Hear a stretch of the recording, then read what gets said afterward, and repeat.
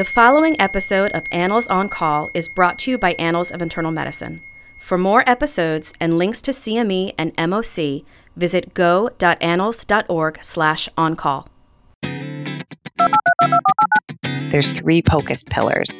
So there's the image acquisition, there's the image interpretation, and then there's the clinical integration with your patient at the bedside. Welcome to Annals on Call, a podcast based upon articles from the Annals of Internal Medicine in which we discuss the implications of the article for you, the listener. This is Dr. Bob Centaur. I'm Professor Emeritus at the University of Alabama at Birmingham and former chair of the Board of Regents for the American College of Physicians. This podcast focuses on point-of-care ultrasound. The article that we're going to review is called Comparative Accuracy of Focused Cardiac Ultrasonography and Clinical Examination for Left Ventricular Dysfunction and Valvular Heart Disease, a Systematic Review and Meta-Analysis. The article appeared in the August 6, 2019 issue of the Annals of Internal Medicine. There's an accompanying editorial titled Yes, We Scan in the same issue.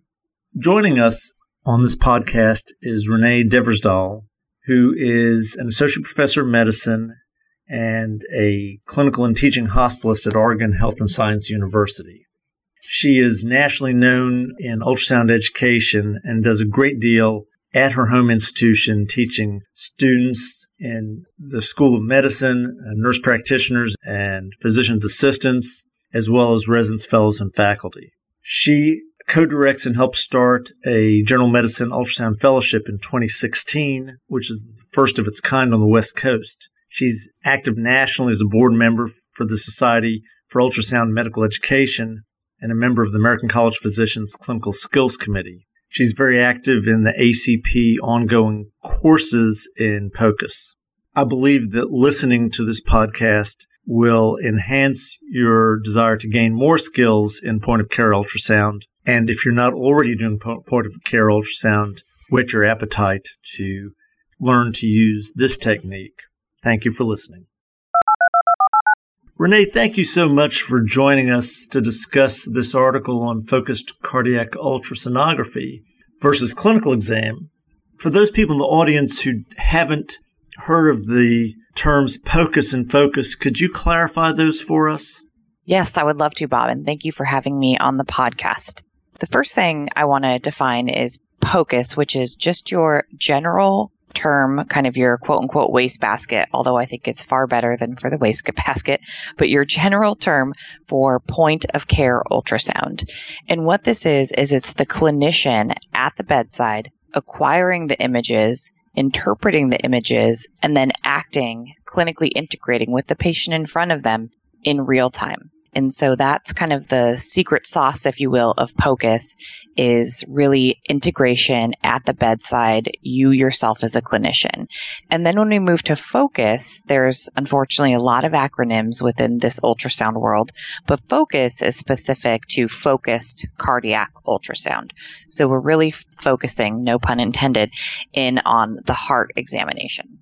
Certainly my residents do this for me a lot. I'm sort of jealous that I haven't learned how to do it yet. And even at my advanced age, I'm considering trying to learn some skills. And we'll talk about that maybe in a minute or two. There are machines and then there are handheld options. And are they both used? What are the trends going in this field?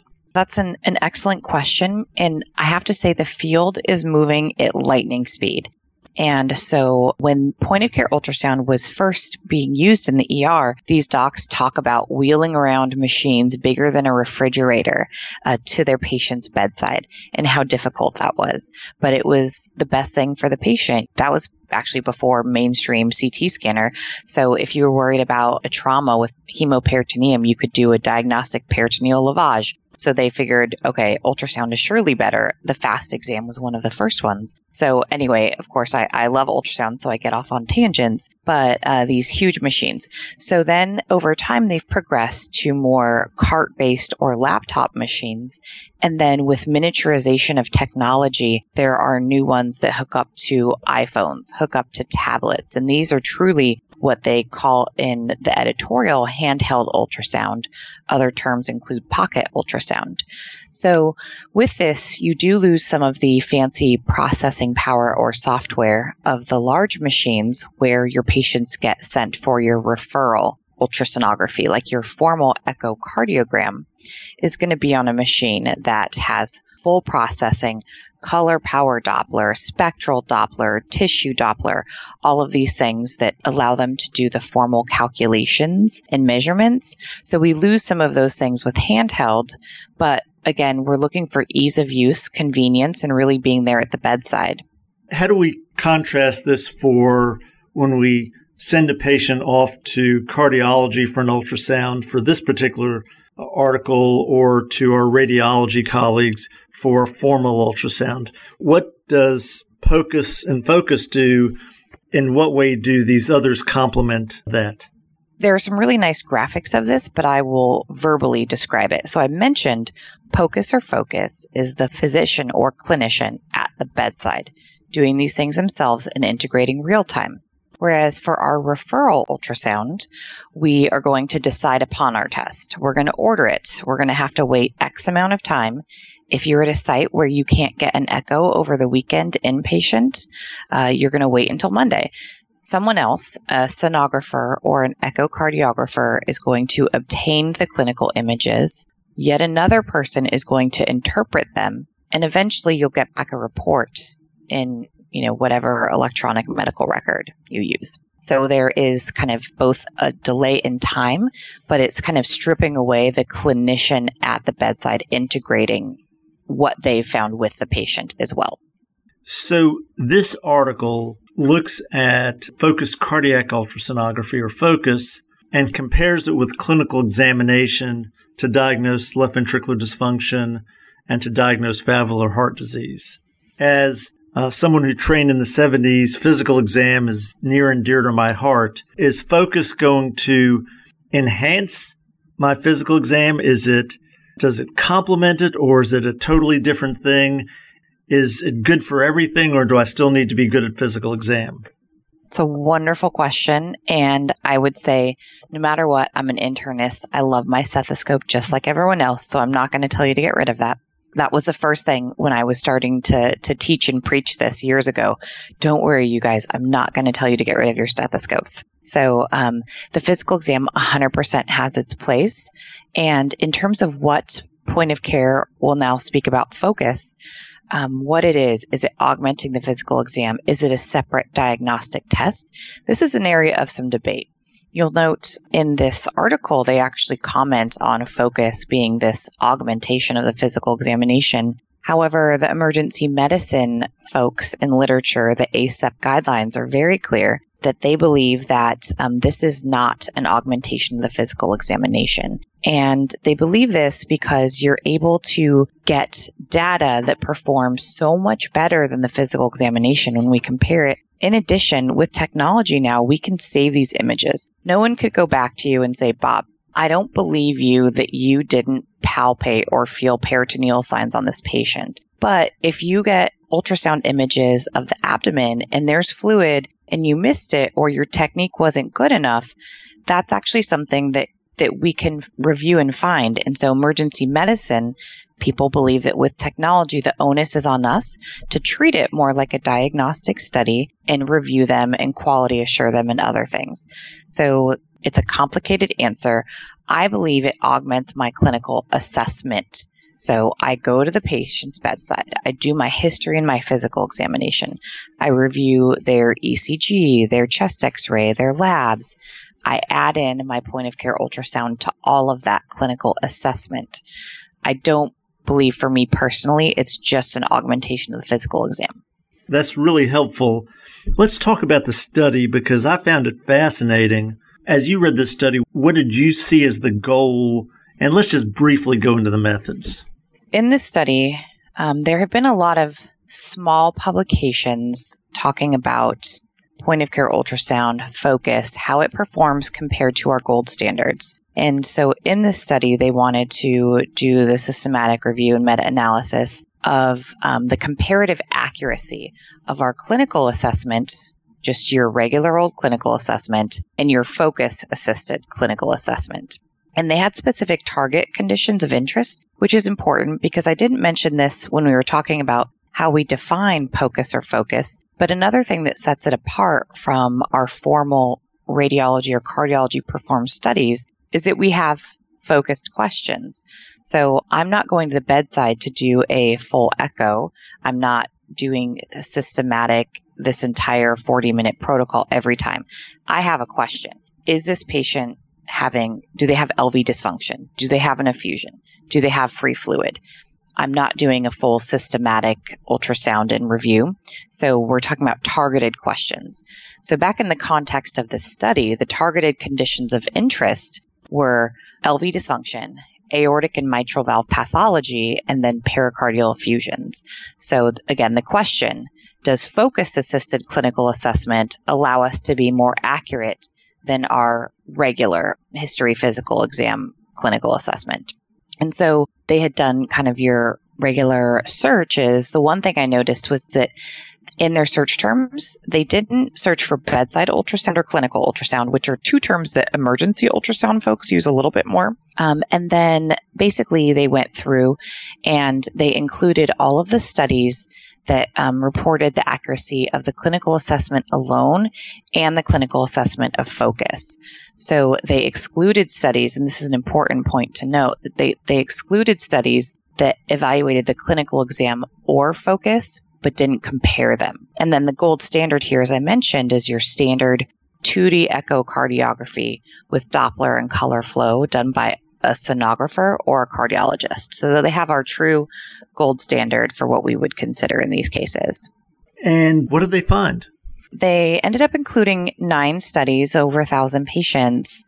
They noted there were 9 other studies that met criteria, but they didn't provide the sufficient data for them to be able to calculate the accuracy, the true positive, true negative, false positive, false negative. And they did note a lot of studies had higher unclear risk of bias. And then in terms of where these studies were performed, 6 of them were purely inpatient, 2 were inpatient, outpatient, and 1 was in the emergency department. So in terms of, if we break it apart into, first of all, LV dysfunction, which they defined as an ejection fraction of less than 50%, they found that we were 40% more sensitive. When you cumulatively assess these studies together, we were 40% more sensitive in identifying left ventricular dysfunction than your traditional clinical assessment. And it was only 8% more specific. So they noted this large accuracy increase in sensitivity, a little bit less so in specificity.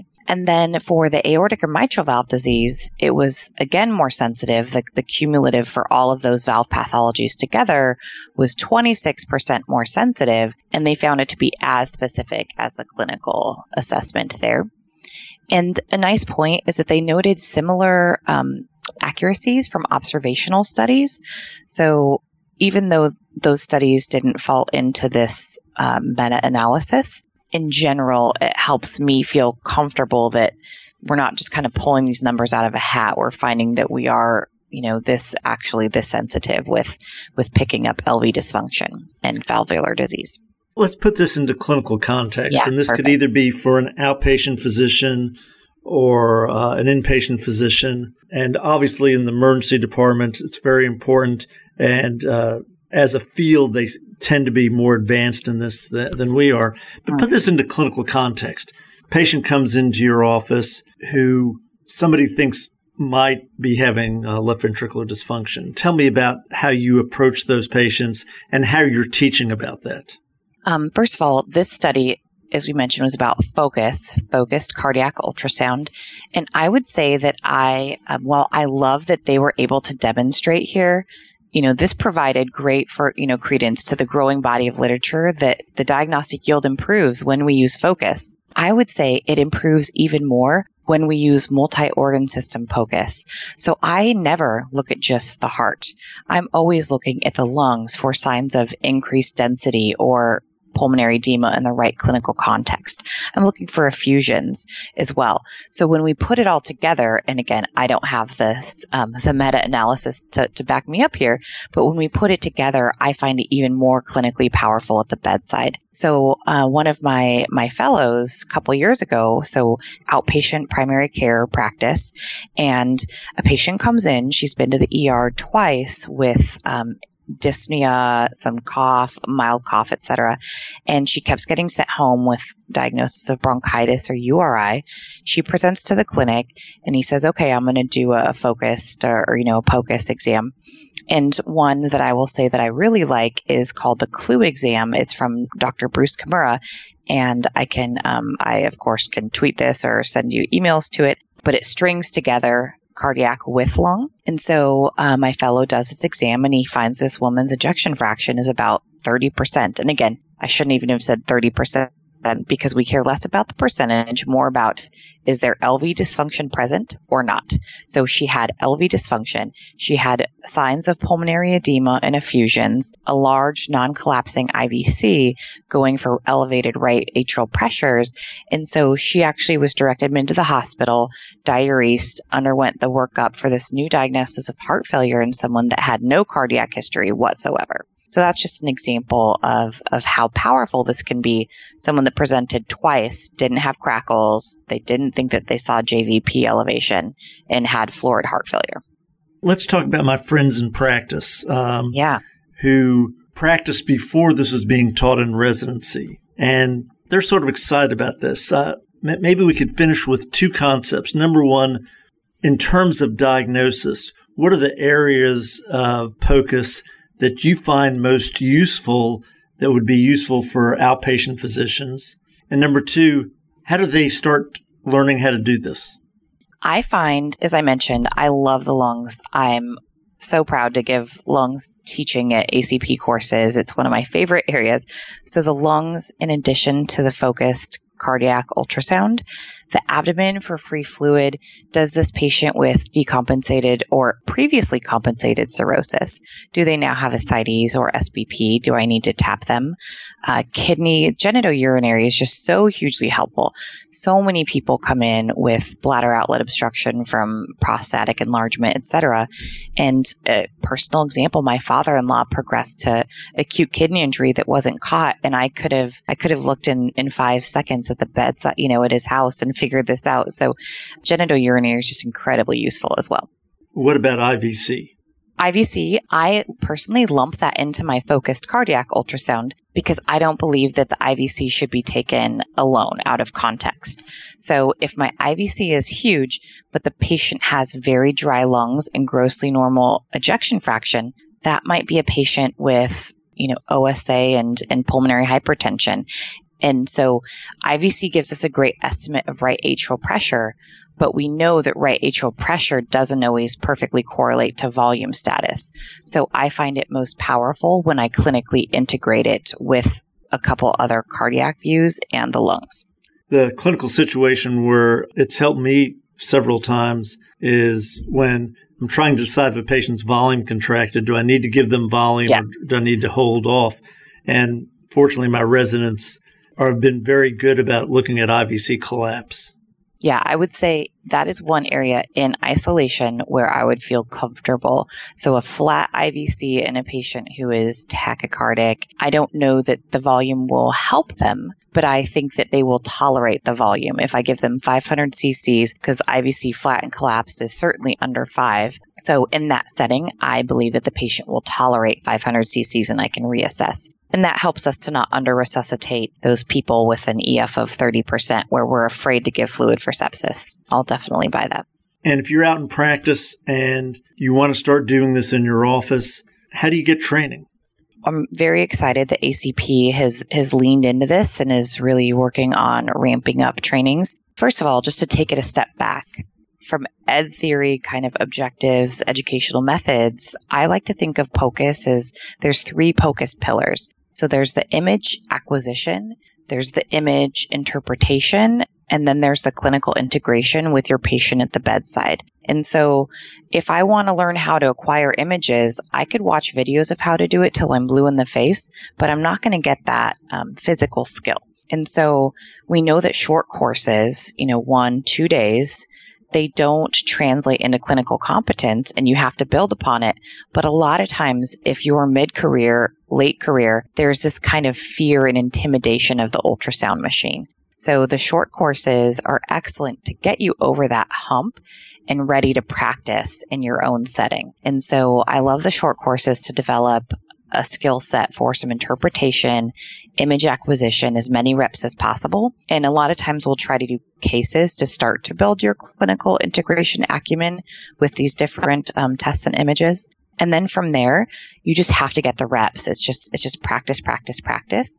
So this actually diagnostic ultrasound was not a part of my residency. I learned ultrasound for procedures, and it was by paying attention in the emergency room and then also taking extra courses myself.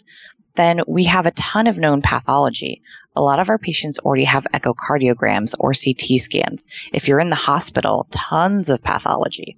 So then I would scan everyone I could get my hands on and compare it back to the gold standard that I already had in the chart. And I talk about this often. I have a sort of verbal consent I do with my patients. Hey, I'm not a radiologist. I'm not a sonographer. I'm trying to learn this skill to make my clinical assessments better. If I find something I'm not expecting, I might have to do another study to look into it. But a lot of times we find pathology that would be missed otherwise anyway. And so with this, you can really get that hands-on practice and reps in your own practice. And then online, there's so many great FOAMed materials. I can send you resources. ACP has modules, podcasts, and for the clinical integration, some cases and the interpretation. It's really just getting as much exposure as possible and just exposing yourself to this new technology and new technique. I just love this one. I have to tell you this one thing for the clinical integration, and all of us that are established in practice will love this. The line caution, this machine has no brain, use your own. And so we really have to be aware of that too.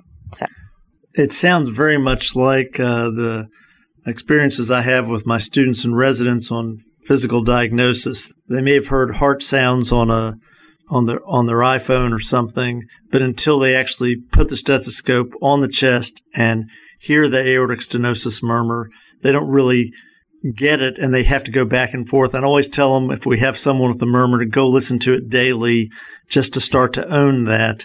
And my guess is what you're telling me is you have to do the same thing with POCUS and FOCUS, is once you know that they have something, go back and look at it, make sure that you can acquire it and understand how you're acquiring it over and over again to get on the road towards expertise. Yeah, and I review the images myself. So somebody gets a radiology-based right upper quadrant ultrasound. I look at the images too. I see, I couldn't get that view. The bowel gas was in the way. I look at the cardiograph echo images as well. And those are both giving me the kind of correlation with my images and then more visual reps on interpretation. So to wrap this up, does this article change anything in the way you're going to take care of patients and the way you're going to teach about looking for potential cardiac disease? I would say for me, because I drank the Kool-Aid very early, this doesn't change my practice or my teaching. But I think for more people that are us internists, as I mentioned, and we love our data. We want to be able to say we're doing something data-driven, high value. And so I really think that this just is more convincing for maybe those that were a little bit reticent to really embrace this. And there's one other thing in this study was that they noted, of course, that your cardiologists, your great experienced people, they're good. But even the students, everybody had an increase in their accuracy. And so even if you're new, one of my favorite mottos from this great ultrasound podcast is making horrible doctors decent and good doctors great. So I think that this also helped to show us that you don't have to be great to also add to your clinical accuracy.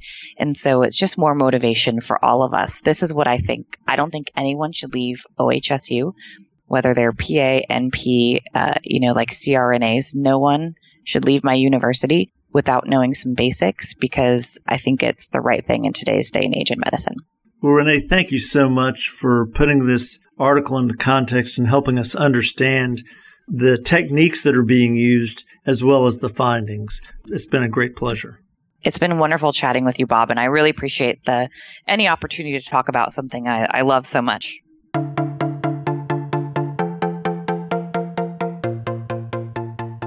Now it's time for Bob's Pearls. This very interesting discussion helped me conceptualize the role of point-of-care ultrasound in medical practice. It's becoming an important skill for all internists for several reasons. As Dr.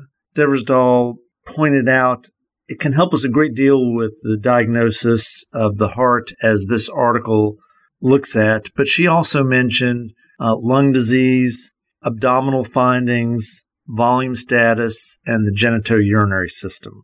One of the best things about point-of-care ultrasound is it takes us back to the bedside, examining the patient through the ultrasound technique. And I really took to heart a quote that she gave: "Caution, this machine has no brain, use your own." As internists, the ability to use our brain and integrate the findings from POCUS with our other diagnostic skills can be very valuable and time-saving. Thank you for listening.